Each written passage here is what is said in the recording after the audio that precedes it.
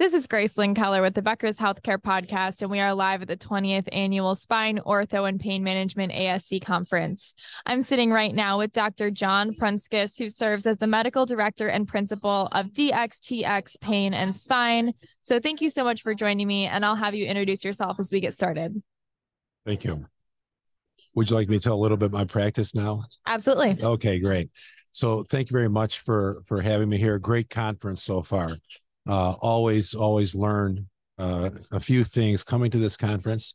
Our practice is located in about 8 or 9 states right now. We have about 50 locations and we're growing. We last year saw 275,000 patient visits, and our values are number one, excellent patient care, data-driven, and our number 2 value is respect for physicians, which is to my knowledge, no other organization has that as their second value behind excellent patient care.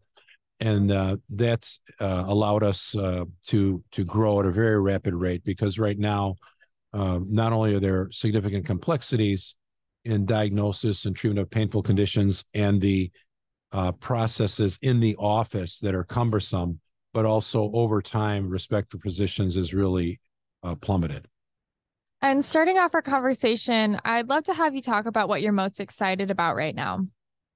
Well, besides talking to you, the most exciting thing that is DxTx. And I say that with all sincerity, because we have found a sweet spot where those physicians who are in private practice, who recognize that there's a better way to still retain a degree of control over their practice without selling it to their practice to a hospital or joining a hospital system, can thrive better than they are now by joining our group.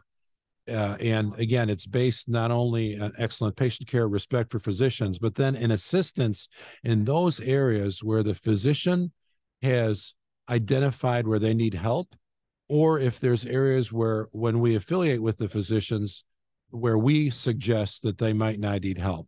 And if a physician says, well, I understand I need, help with my electronic health system, I don't want to change it, and I want to keep this EHR, even though I know it's not as good as it could be, we're okay with that. So we don't push things on physicians or group practices. We will point out advantages of what could be done and perhaps disadvantages of what they're doing, and always, though, fixated on optimization of the care for the patient, but then allowing the physician to do what they enjoy to do, which is see patients and minimize hassles and maximize enjoyment in the practice of interventional pain management. And what issues are you currently spending the most time on today? Most of the issues I think most physicians are spending with is on the burdens of pre-certification, the burdens of the electronic health record, and let's not forget staffing. Staffing is a nationwide problem for interventional pain physicians. Other burdens, of course, are insurance contracting, collection of payments once procedures are rendered, daily workflows. And so putting all those together, the complexities of each one of those issues has just gone up substantially over the last 3 years. And as we wrap our conversation, I'd love for you to tell me what you think the most effective spine, ortho, or ASC leaders need to be successful in the next 2 to 3 years. I think the most important thing is making sure that whether your practice is employed by a hospital, or if you're in a situation where orthopedic physicians are employing a pain doctor, or if you're an independent pain physician, each one of those 3 presents its specific challenges. Employed physicians in hospitals have the burden where it's sometimes difficult to speak up in a hospital setting because administrators control their contracts, and they can, quite frankly, be fired if they say something that is maybe truthful, but the hospital administration doesn't like.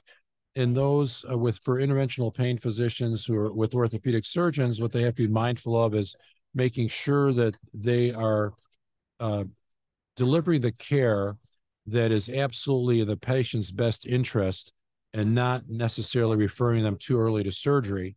And then in the third category of the interventional pain physicians, just making sure and knowing of all the potential pitfalls to being private practice.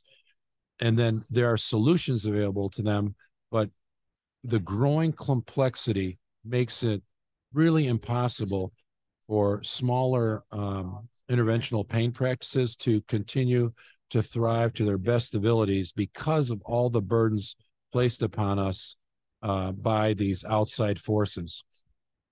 Absolutely. Well, thank you so much for joining me today on the Becker's Healthcare Podcast. Again, we're live at the 20th Annual Spine, Ortho, and Pain Management ASC Conference. Thank you. Thank you. It's been a privilege.